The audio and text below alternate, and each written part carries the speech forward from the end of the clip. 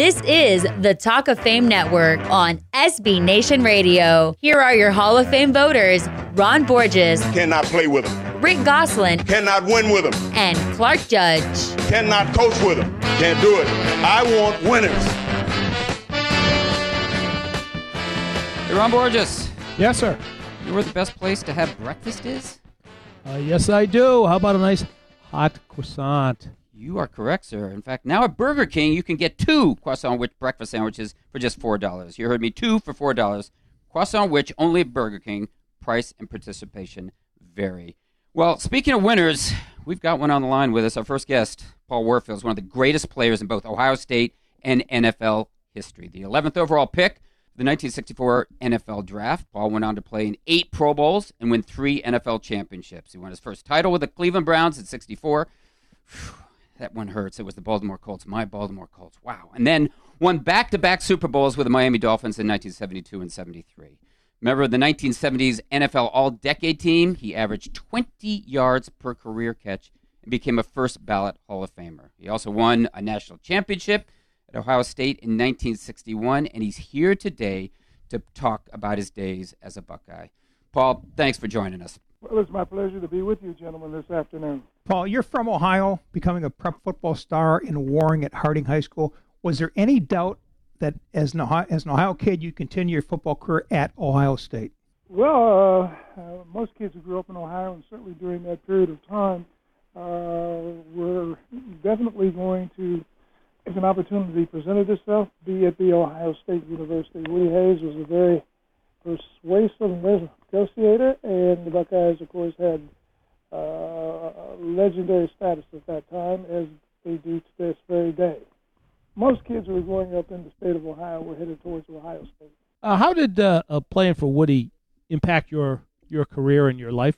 I look at legendary Coach Hayes as certainly not only a great teacher of fundamentals in football, which certainly was great preparation for me at the next level, but more than that, he was a humanist and an individual who had great compassion, although using those terms are kind of hard for others outside of the state of Ohio to relate to when seeing him on the sidelines. But he's very, very interested in all of the young men that he coached, having certainly an opportunity to transition from football into whatever their careers were going to be, and he was very concerned about that. He's very concerned about country. He's very concerned about society and all of those things.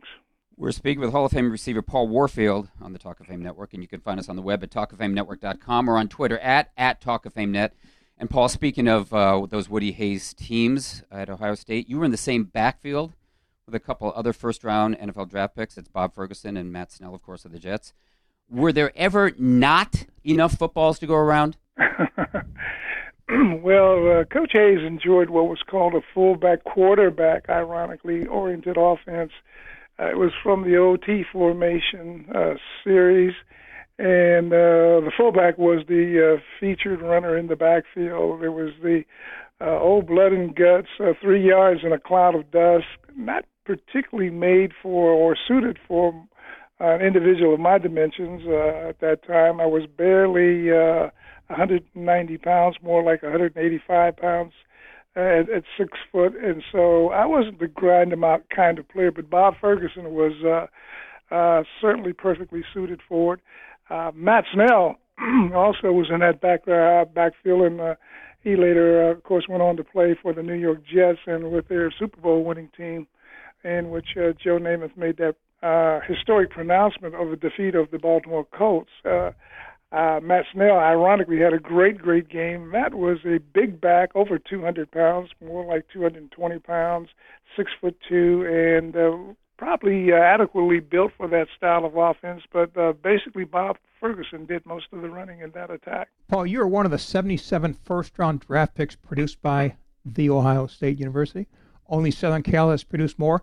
What makes Ohio State such a prolific supplier of NFL talent? Well, certainly great coaching, and Coach Hayes was there for a number of years, and And but even before Coach Hayes, Paul Brown coached there, and during a period just before World War II, went on to professional football after World War II ended. There's been legendary coaches, Coach Paul Brown, Woody Hayes, and in the modern era, of course, now Urban Meyer has come back home to the state of Ohio and Ohio State University, where in his earlier years he was a young coach on the staff of Earl Bruce. So I think it's the fact that there's been great coaches who have produced great teams, and they certainly have looked primarily in the area of the state of Ohio, where high school football certainly doesn't necessarily rank second to none in this nation. Certainly there are other great states such as California for scholastic football, as well as Texas and Pennsylvania, but the state of Ohio has had a legacy in high school football that's second to none. What's your favorite memory of the Horseshoe?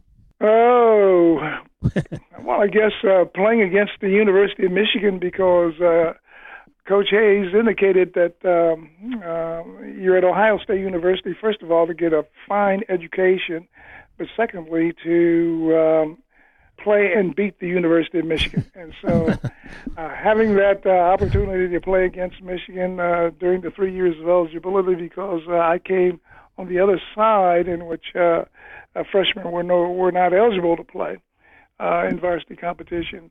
I enjoyed 3 successful years of beating the university, in which 2 of them occurred at Ohio Stadium, then had a maximum seating capacity of 82,000 people, but now it's well over 100,000 people, and I was just down there this past season during their homecoming game against Northwestern, and it's even a more different place to sit as a fan with the additional 20,000 seats, making it over 100,000 than it was to play in there years ago, and when the seating capacity was 82,000.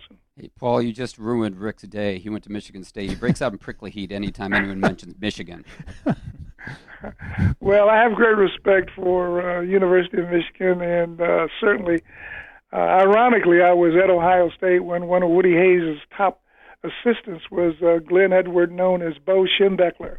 And he was then a staunch Ohio State man, but he went on to greater legend and revitalizing that great football tradition at Michigan. And in addition to that, I have a number of friends and associates who are University of Michigan graduates, and we kind of enjoy egging one another about certainly the rivalry. Paul, you were a 2-time All-Big Ten halfback at Ohio State, who ran the ball far more than you caught it. And you also played some cornerback in college, but you became, of course, as we know, a dynamic wideout in the NFL. When did that evolution to receiver begin? Well, ironically, it began during a first minicamp that I attended, when minicamps were nominal or new things in pro football. The Cleveland Browns wanted to take a look at all of their draft choices for the year 1964, and so we were called in for all things a one-day minicamp. Of course, minicamps last anywhere from 7 days to almost 2 weeks, but we were called in, and the Browns had drafted me as a cornerback in reality, but they knew I had played a little bit of what was considered to be wide receiver at Ohio State, and so they decided during the drills of the one-day minicamp to just take a look at me as a wide receiver, and a decision was made during that workout session that although they had drafted me with the intent of playing cornerback, that they were going to work me as a wide receiver. Now, I would like to add to that I had no experience. I really basically, knew nothing about what I was doing in terms of pass pattern running or any of that sort of thing. They arranged for a retired player by the name of Ray Renfro, who had been one of their outstanding receivers for many years, to come back to training camp and be my personal mentor. The fundamentals of what he taught me about pass pattern execution were relevant then as they are today. Well, he did a great job, and you were a great student, Paul. Hey, thanks so much for the time, and of course, thanks for the memories. Well, thanks for having me on. It's a great pleasure to reminisce and talk about Ohio State, the NFL, and I greatly appreciate that. Thanks, Paul. Thanks, Paul. That was Hall of Fame receiver Paul Warfield. Up next, why another Dolphin? That would be offensive lineman Richmond Webb. Deserves more than he's gotten from the Hall. This is the Talk of Fame Network. This is 2015 Hall of Famer Tim Brown, and you're listening to the Talk of Fame Network.